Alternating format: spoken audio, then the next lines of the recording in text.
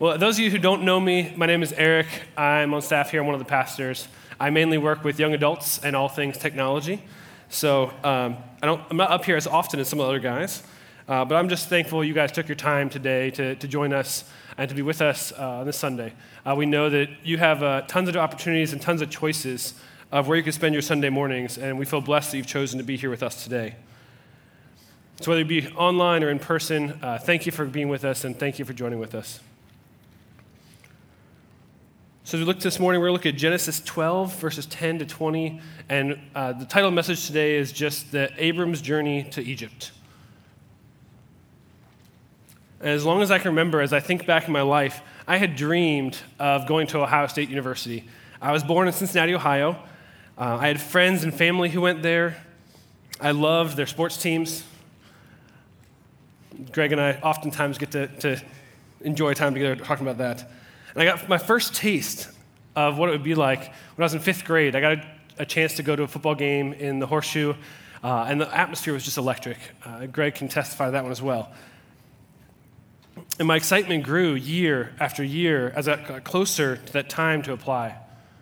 I remember my junior year of high school, I got to go on a campus tour. And I just loved the atmosphere. I loved the academics. I loved the sports. It was just a great environment of what I wanted to have from a college experience. Being a sports guy, having a good sports school was a necessity, so that was definitely one check off the box. And as I entered my senior year, I knew my grades were good enough. I knew my test scores were good enough to qualify for an automatic scholarship. So really, it was a no-brainer in my mind. Why would I not be able to go to this dream school of mine? I applied to 6 different schools, but really only cared about the one.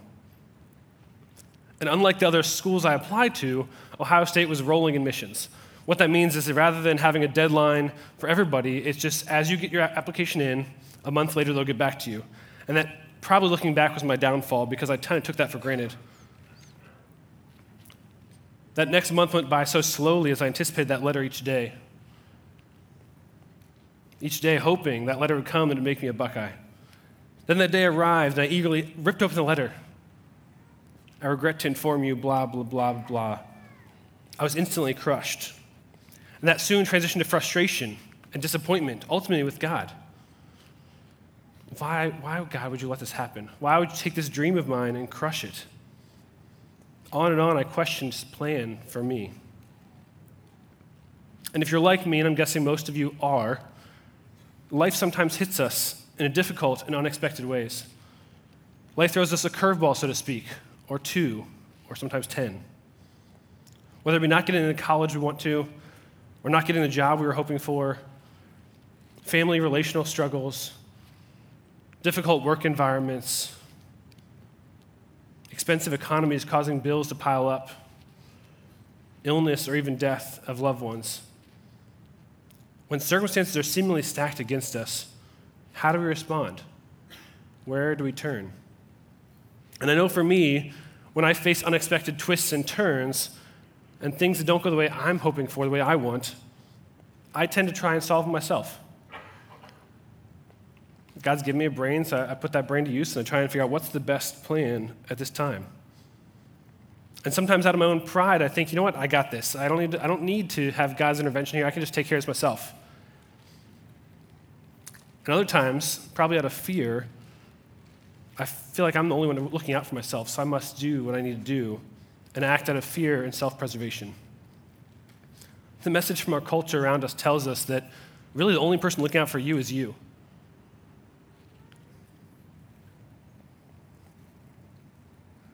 And therefore, we have to look out for ourselves because no one else will. We oftentimes can doubt God's promises and we doubt that God can protect us and provide for us, even especially in the hard circumstances of life. I'm guessing you may do the same, even if it's not consciously. So the question I pose to you this morning is this: how do we trust God in the face of circumstances that don't go our way? We must turn to him, but why? Last week, George spoke on the call of Abram in Genesis 12 and his promise to bless Abram. If you didn't catch that, I really encourage you to check back at that message. Go back and listen to it online at our website, YouTube channel. It really it was a blessing to me, and I hope it was a blessing to you guys as well.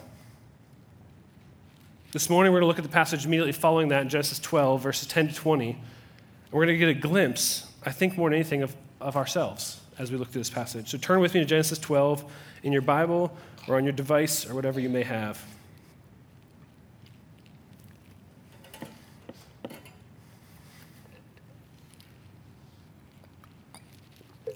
Genesis 12, verse 10 says, "Now there was a famine in the land, so Abram went down to Egypt to sojourn there, for the famine was severe in the land.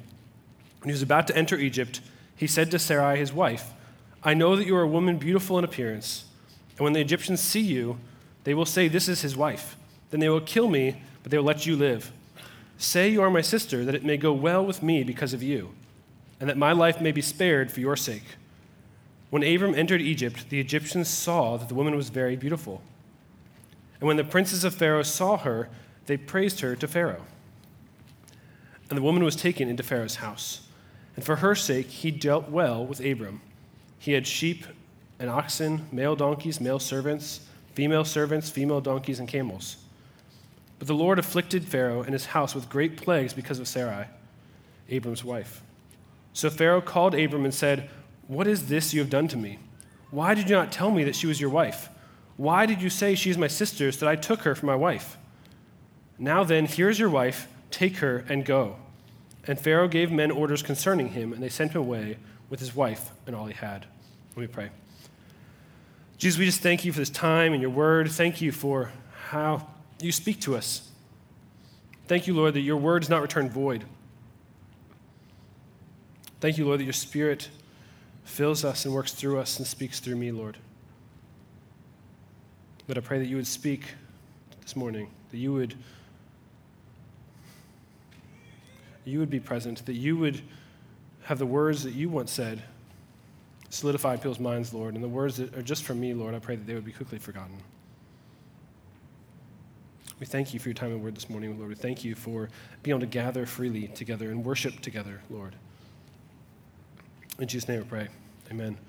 So I have 3 points for you this morning. It's simply this: problem, plan, protection, and provision. So hopefully easy to remember, hopefully easy to take with you. Problem, plan, protection, and provision. So first there, problem. So let's look back at Genesis 12:10. What's it say? It says that there was a famine in the land. So Abram went down to Egypt to sojourn there, for the famine was severe in the land. So our story begins with Abram and Sarai, his wife, just after the promise of blessing that he received earlier in chapter 12. But before the Abrahamic covenant, where God changes his name and lays out the promise fully in the covenant in chapter 15, which we'll get to in a few weeks. He's living a nomadic lifestyle where he travels as he goes with a group of people and animals, surviving off what they can. And it's easy to look at the first half of Genesis 12 and see all the positives of how Abram responded in faith to God's call. He picked up and left everything and went. He roamed through the promised land. He built altars in the face of his enemies, essentially. That's a big step of faith. And everything seemingly was going smoothly. Then the first real challenge hit. Famine hit. See, Israel was rain dependent. It needed rain to survive, for the crops to grow. And a famine in this culture is devastating. It takes away the crops, takes away the lives of both animals and people in that process. This is the first sign that we see of things not going well for Abram. And in a partial step of faith, Abram went down and sojourned in Egypt. And the reason why I say partial step of faith is because you think about going to Egypt was still further traveling on from where he came from. He could have gone back to Ur, where he was born. They were also fertile land with rivers around. But he continued to take a step forward to sojourn down in Egypt, which wasn't rain dependent because of the flooding of the Nile every year.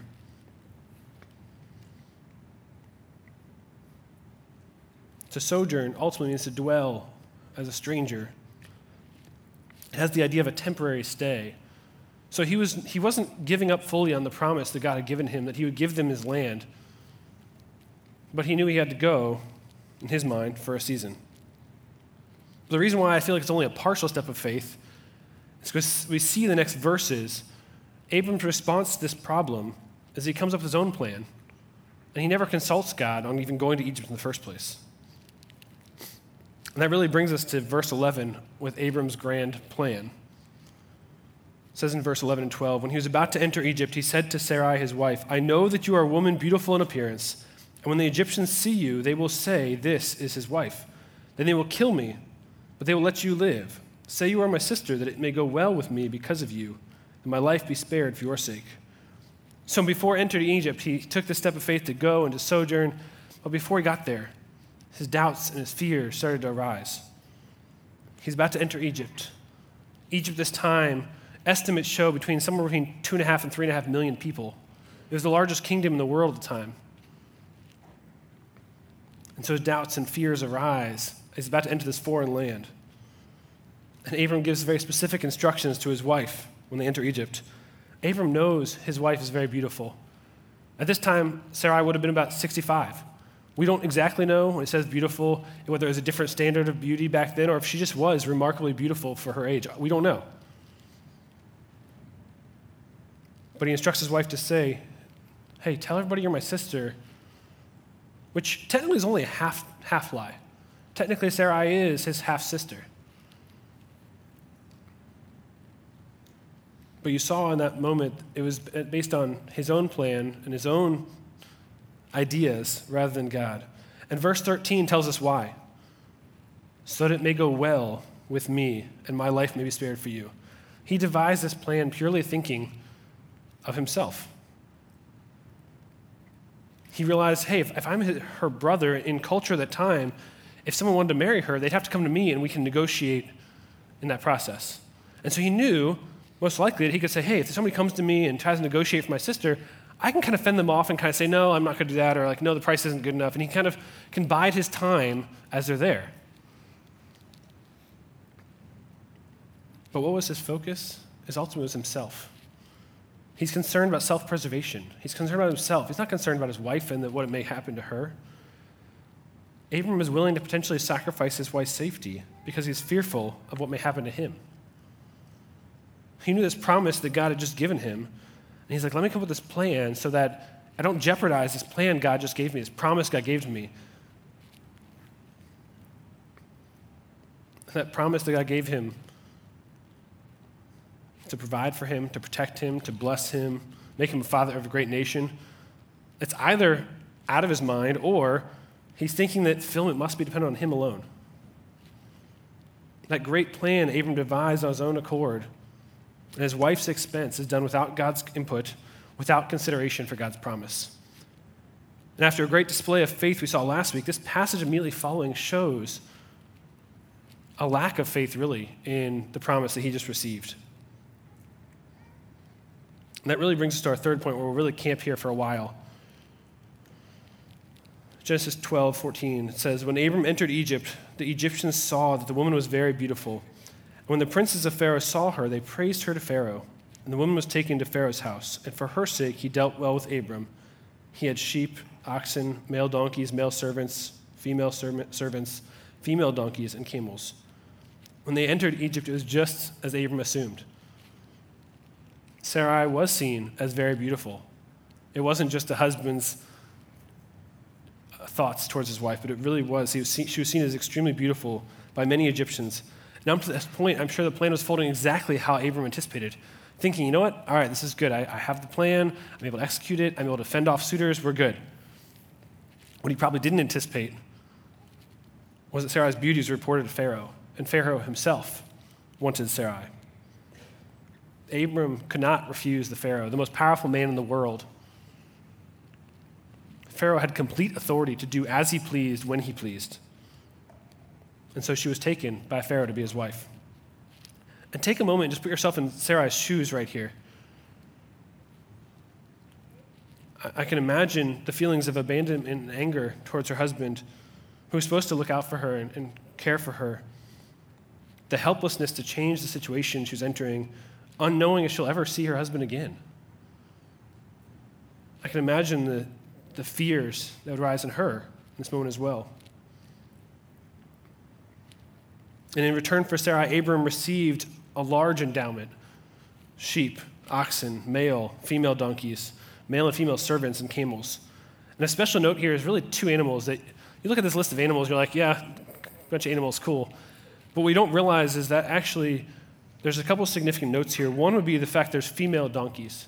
Female donkeys were known to be far more controllable and also more dependable for riding, and therefore they really were the ride of choice for the rich as they traveled. Kind of like a modern day like Lexus or Mercedes type of world. The second note of animal of note is the camels. At this time, camels really had just been domesticated. And so where the female donkeys were for the rich, the camels were for the ultra-rich. They were prestige symbols. They were more like the Ferrari and Lamborghini for comparison. And now Abram had both of them and multiple of them.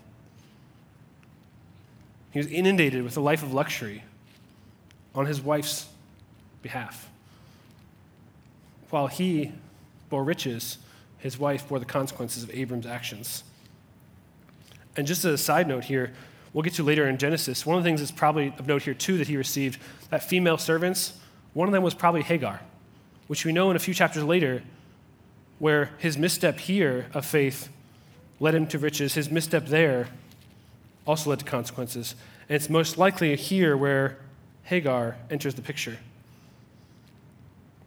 So it's interesting to note that Abram's faithless missteps here may have directly provided for his faithless misstep down the road. So the picture set before us is pretty bleak at this point. Sarai is with Pharaoh. Abram is, I'm sure, somewhat torn, living a life of luxury now, but at the same time, knowing his wife is gone. What's going to happen? What happens in this situation? And that brings us to verse 17. It says, "But the Lord afflicted Pharaoh and his house with great plagues because of Sarai, Abram's wife. So Pharaoh called Abram and said, 'What is this you've done to me? Why did you not tell me that she was your wife? Why did you say she's my sister so that I took her for my wife? Now then, here is your wife, take her and go.' And Pharaoh gave men orders concerning her, and they sent him away with his wife and all that he had." So verse 17 is one of those wonderful moments of Scripture that God intervenes. But the Lord. Reminds me of so many other times in Scripture where it says, but God. And you see God entering a situation that is seemingly against all odds. Despite the circumstances seeming bleak, despite the fact that Abram got himself into this mess, despite Pharaoh being the most powerful man in the world, the Lord acts. The Lord causes plagues to fall on Pharaoh and on his house. And he knew it was because of Sarai and Abram. We don't know exactly what these plagues were. Many people assume it's probably some sort of skin boil. We don't know for sure, though. But he knew it was because of Sarai and Abram. Perhaps everyone in his household received these plagues except for Sarai. So Pharaoh summoned Abram in for questioning. The same Hebrew word that he uses here to summon Abram in is the exact same word that God used in the garden to summon Adam. And then Pharaoh proceeds to ask Abram pointed, direct questions. What? Why? Why? Pharaoh asks Abram, what is this you've done? And again, another hearken back to the garden. This is the same words that God says to Eve in Genesis 3. What is this you have done?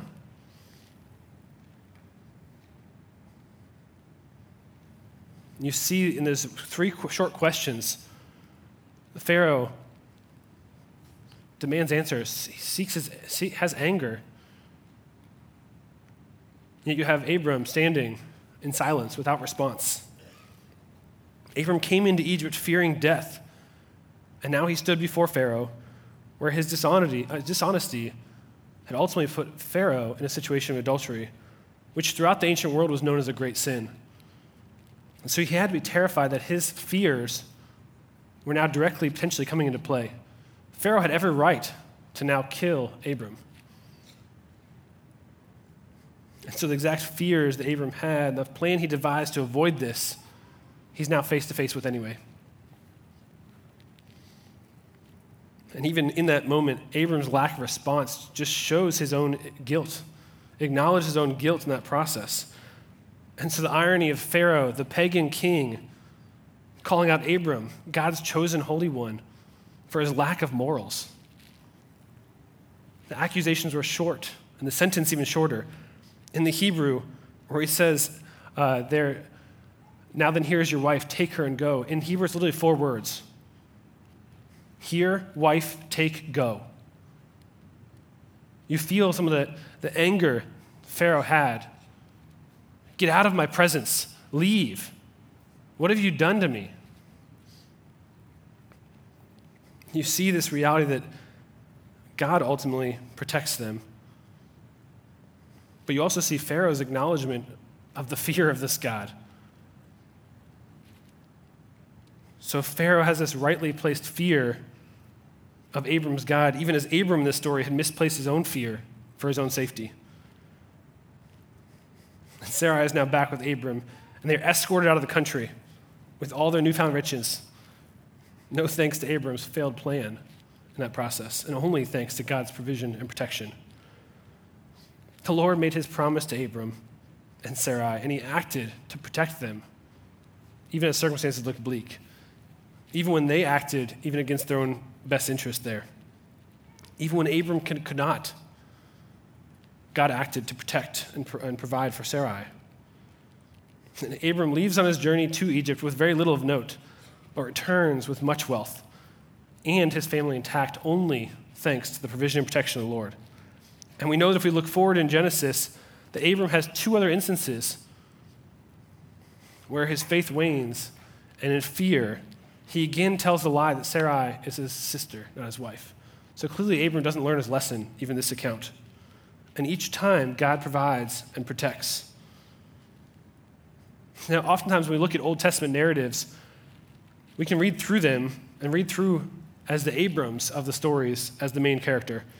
We can often look at the do's and the don'ts and come back to the list of rules, the morality that it provides. We probably could very easily moralize the story. Something along the lines of, well, yeah, don't lie, or don't sell your wife. And while that would be good advice, I think it misses the bigger part of the story, misses the heart of the story, where God wants to draw our hearts out and see the bigger picture, see God's character in the process. So I want to look back at one of the verses George read last week in Genesis 12, verse 7. It says, then the Lord appeared to Abram and said, to your offspring I will give this land. So he built there an altar to the Lord who had appeared to him. And if you notice something a little small in this verse, it says to your offspring. It doesn't say offsprings. It says to your offspring. That offspring singular. That word is also translated as seed. And we know ultimately that it points to Jesus. Paul says as much in Galatians. Galatians 3:16 says, now the promises were made to Abram and to his offspring. It does not say to into offsprings, referring to many, but referring to one, and to your offspring, who is Christ. As we look at Abram's story, look at multiple other Old Testament stories, Abrams aren't the main characters. God is the main character. God is the hero. Always. God is the hero that rescues Abram despite his lack of faith. God's provision and protection of Abram here is preserving the promise that he made to Abram that he would father a great nation, and through his offspring, many blessings. We know that through Abram's line will be the ultimate provision and protection that God provides God's people in Jesus. Jesus came to earth, lived the perfect, God-honoring life that we couldn't, that Abram couldn't, died the death he didn't deserve to die, to pay our penalty for sin, and rose again to offer us right relationship to God, to all to trust in him.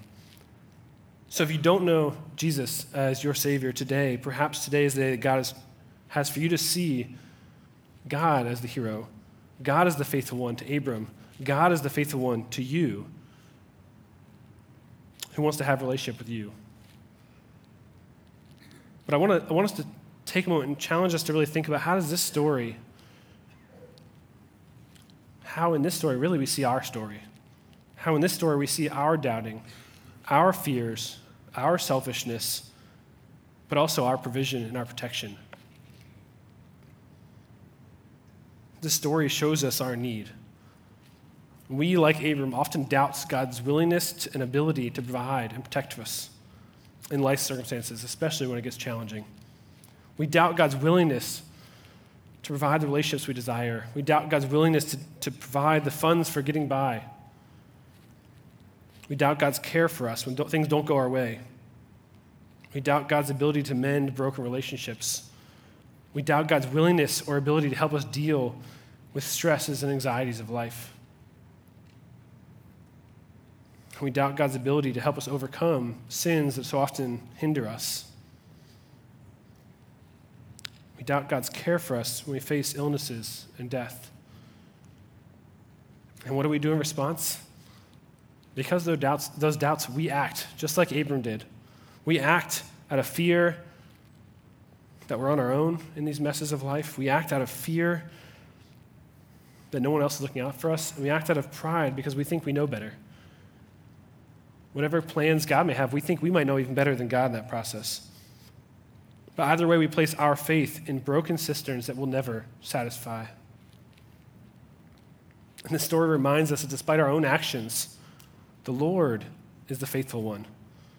He's faithful to his promise to provide and protect. He's faithful to his people, as ultimately seen in Jesus. Hebrews 4:14-16, it says, "Since then we have a great high priest who has passed through the heavens, Jesus, the Son of God. Let us hold fast to our confession. For we do not have a high priest who is unable to sympathize with us in our weaknesses, but one who in every respect has been tempted, as we are, yet without sin. Let us then with confidence draw near to the throne of grace, that we may receive mercy and find grace to help us in time of need." Let us draw near to the throne of grace in our time of need. Where Abram turned to his own devices, we're reminded to draw near to God and turn to him in the face of challenges. God provides grace and mercy in our time of need. And whether we see that protection ultimately and provision ultimately here in this life in a tangible way, which we are not guaranteed, we know that through Jesus, God has provided for our greatest need. He has provided and protected to cover the greatest need we could have. Not only does his death provide for our greatest need, it makes a difference for the here and now as well. 2 Corinthians 5 states this. It says, "Therefore, if anyone is in Christ, he is a new creation. The old has passed away. Behold, the new has come." You notice those words there. If anyone is in Christ. He doesn't just provide and protect for our greatest need in the long run, but he provides us the opportunity to be in Christ now, to be empowered to live out our faith, empowered to live a life of faith and trust in our daily lives. It provides us hope. This provides us the ability to respond out of a changed heart, not just one out of morality and duty, but one out of a heart changed to trust God. I believe oftentimes in church, it's easier to think about the do's and don'ts. It's easier if we grow up in church world to think about the rules, and I do this, I don't do this. That's how we kind of get by with God. But God doesn't want just our brain. He wants our hearts. That can be trickier sometimes. But in stories like this, it's easy to see both the morality, but also if we dig deeper, we can see the heart. So my big idea for today is simply this: because God is faithful to provide and protect, we can trust him in the midst of our doubts and our fears. Because God is faithful to provide and protect, we can trust him in the midst of our doubts and our fears. We all have doubts and fears I talked about before, and we often act upon those in our own ability. It happens in my life, and I believe it happens in your lives as well. And we see it in this passage through Abram's life. I have doubts and fears all the time. I think about as a parent, I got to raise my kids well. I fear that I'm not going to do an adequate job. I have fears and doubts whether I can adequately lead as a pastor. It's natural to have fears and doubts as we enter through our lives and circumstances we face. And I can choose to act out of that fear and doubt and come up with my own plan and put it on my own shoulders, or I can trust God and live a life of faith and trust, empowered by Christ and the Holy Spirit working inside of me. I've heard it said that in any given moment, someone's either entering a storm, in the midst of a storm, or leaving a storm. And everyone you run into, that's the case. Without that foundational hope of Jesus, People live in glass houses that are just waiting to shatter as life throws rocks their way. And I say when in that instance because I guarantee you life does knock us down. Life does provide challenges. In the world around us, we will face challenges by nature. Bad things will happen. There will be times you feel that God has left you all alone. There will be times where you feel like he's silent. But those are the times God implores us to look to him, to cling to him, to draw near to him. And the good news of the Bible is that God is faithful to meet us there. He's worthy of our trust. He's the only one that's ever worthy of our trust. He implores us to act upon that. And even when we don't, he still is faithful. 2 Timothy reminds us, even when we are faithless, he is faithful because he cannot deny himself. God is faithful by nature. He can't not be faithful. It doesn't always look as we think it should. Doesn't mean it's not true. God is faithful. We see it again in Hebrews in chapter 10. It says, "Therefore, brothers, since we have confidence to enter the holy places by the blood of Jesus, through Jesus' blood we have ability to meet with God, to have a relationship with God, by the new and living way that he opened for us through the curtain, that is, through his flesh. And since we have a great high priest over the house of God, let us draw near with a true heart in full assurance of faith, with our hearts sprinkled clean from an evil conscience and our bodies washed with pure water. Let us hold fast the confession of our hope without wavering, for he who promised is faithful." Jesus is what gives us confidence to be able to enter. Jesus' confidence gives us the ability to have full access to God. As George talked about last week, it's only a child who dares wake up a king at 3 a.m. That's the type of access we have. Let us draw near. Let us hold fast. Those are heart-level responses. It's easy to moralize things, easy to turn it into do's and don'ts, but God wants our heart. For he who promised is faithful. It's the big idea again. Because God is faithful to provide and protect, we can trust him in the midst of our doubts and fears. Worship team, you can head on up. I began this evening with a story of my college acceptance process, and I want to pick up on that one. After that rejection from Ohio State and the tailspin I took after that, the ensuing anger and doubt and fear, the next few months over what I was going to do, I got a call from one of the schools that waitlisted me. I applied to 6, I got accepted to 2 that were both my safety schools, waitlisted at 2 that I thought were my kind of easy ones in, and then rejected from 2. And I figured maybe that call of coming off the wait list and coming on to acceptance, maybe that's where God wanted me. That school ultimately was JMU, where I went to school, James Madison University, my alma mater. And it was through my time at Crew where I grew my faith in ways I would never have imagined. And part of the irony of this is that through my college application process, JMU was the one school that the essay that you had to write was, what's something that made a really big difference in your life? It was the one school I talked about me coming to Christ as the one thing that made the difference in my life. So I had the sense that maybe that's where God wanted me. And it was through my time there, I grew my faith. It was through my time there that God changed my career path. It was through my time there that I met my wife. Looking back, I can safely say that though I had disappointment and frustration and fear and doubts, looking back, I can safely say that not getting into Ohio State was a good thing, because God was faithful to provide for me and protect me in the process, even when my best laid plans fell elsewhere. And when I graduated from JMU, I decided to intern then with Crew. Our regional team then thought it was best for me to come here to Baltimore. And then with that came more fears and more doubts, another opportunity to trust.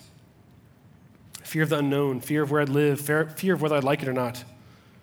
As I went through that summer between college and joining staff with Crew, those fears bubbled. Those fears grew.